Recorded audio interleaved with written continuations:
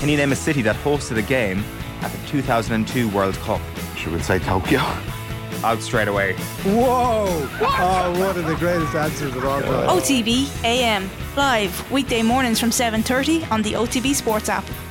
Meaningful metrics on Off the Ball. In partnership with Whoop, the personalised digital fitness and health coach that helps you unlock your inner potential. See whoop.com for more.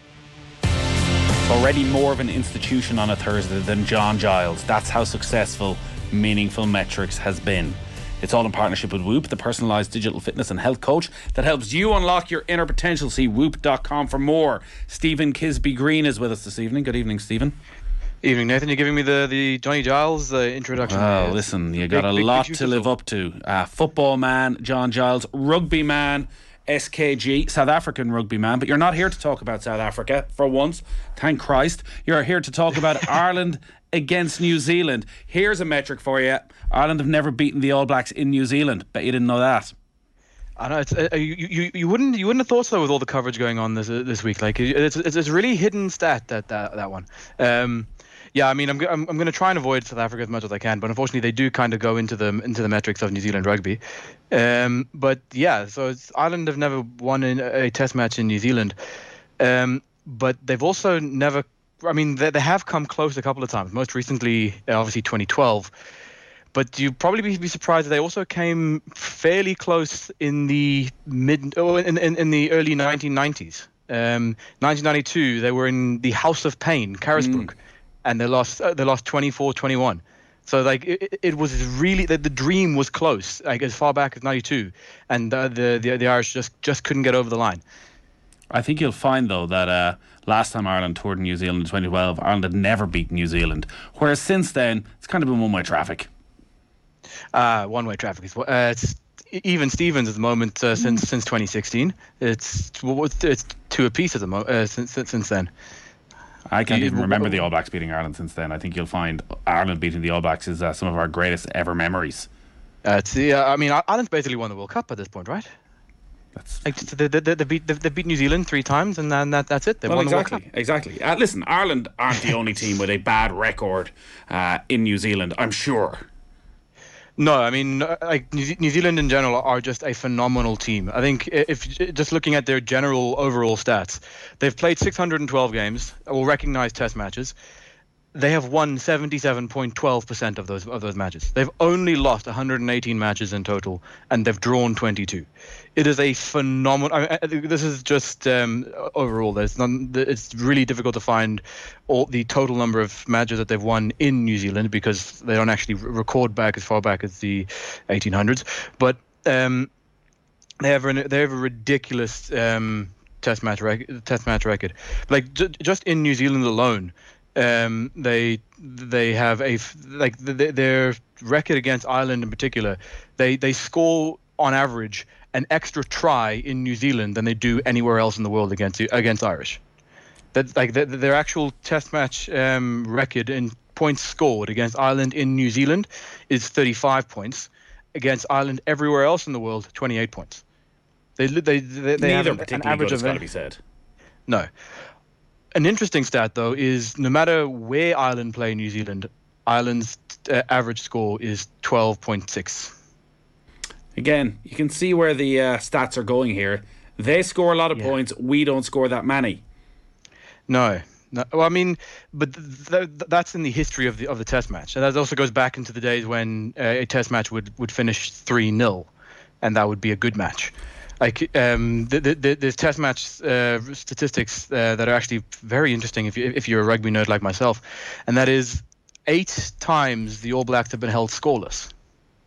Okay, I think now we're losing the run of ourselves. Okay, go on. 8 times. I mean, we're talking about the amount of time that New Zealand score big numbers. Like I mean, they beat South Africa 54-12 or something ridiculous not so long ago. So like they're used to running up big totals. They've been held scoreless 8 times. In the history of their games, and I bet you cannot name the team that did it last. Oh God! This is I'll give you a hint. It's a team that has never actually beaten them. Argentina. No, actually, they're not one of the teams that have done it. It's Scotland. Wow! Was it a 0-0 draw? It must have been a 0-0 It was draw. a They've never beaten them. It was sure it wasn't 0-0 draw. abandoned. No, it was a 0-0 draw. It was a full-time, 18-minute match, 0-0 draw in Murrayfield, When? 1962. Ah, dear God. That was the last time that New Zealand had not registered a single point. The only team to have ever held them nil, well, it was 0-0 at the time. The only teams who have never conceded a single point against New Zealand in New Zealand is South Africa. Well done. We're delighted for South Africa. It was 1921, so that should give you 100 years ago. Just over, yeah. I think you'll find that Ireland beat the All Blacks the last time they played them, SKG. I'd imagine it's rare enough that a team beats the All Blacks back to back. Yeah, it's never happened in the past decade. It's never happened in the past 13 years. Again, you're picking out the stats that South Africans kind of do well in. The last team to beat New Zealand 2 matches in a row that they played them was South Africa, and it was back in 2009 where they won all 3 test matches in that year.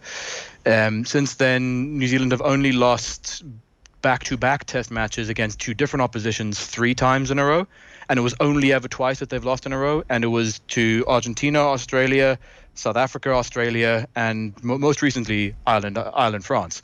So if Ireland can Ireland can make a huge amount of history if they somehow manage to win at Eden Park on Saturday. Not only because it's Eden Park and we know the record's there, but also just the fact that it would be the first time the Irish have won back-to-back ever against the All Blacks, and it'll be the first time since 2009 that the All Blacks have lost to the same team twice in a row. So 1994, the last time the All Blacks were beaten at Eden Park, 46 tests. What about Ireland's form then, and some of the stats for Ireland heading into this test series? So Ireland are actually, just looking at this year alone, the Six Nations have played 5 matches so far, and they're actually, even though they didn't win the Six Nations, it's difficult to beat that French side. They're actually looking really strong coming into the series. Again, I'm not taking into account yesterday's Maori All Black game because that wasn't the test. The Irish side playing there wasn't really an Irish test side, so you can't really take too much from that. So tackle success rates, the Irish have 89%. Now compare that to the entire season last year for the New Zealand of 88%. They're actually it's much of a muchness really, but the Irish do have a bit of an edge on the defensive stats from New Zealand. However, if you look at their head-to-head last year in which the Irish won, Ireland's defensive stats were abysmal at a 77% success rate. Now, at a test match level against New Zealand, to beat them with a 77% tackle success rate, defense is not necessarily going to be where you're going to win this game. What about the Joe Schmidt factor? What about the Joe Schmidt factor? Well, what is your sense on that? How will that change these metrics? I mean, I don't really necessarily have a metric for that per se. Oh, actually, I suppose I kind of... There's one that kind of leans into it, and that's the average offload per game, as you kind of alluded to with Rory O'Connor earlier tonight. New Zealand last year averaged 12 offloads per game over the entire season. So that's 12 per game. Ireland at the moment have 8 on average, according to this year's Six Nations. That beats every New Zealand team at the moment.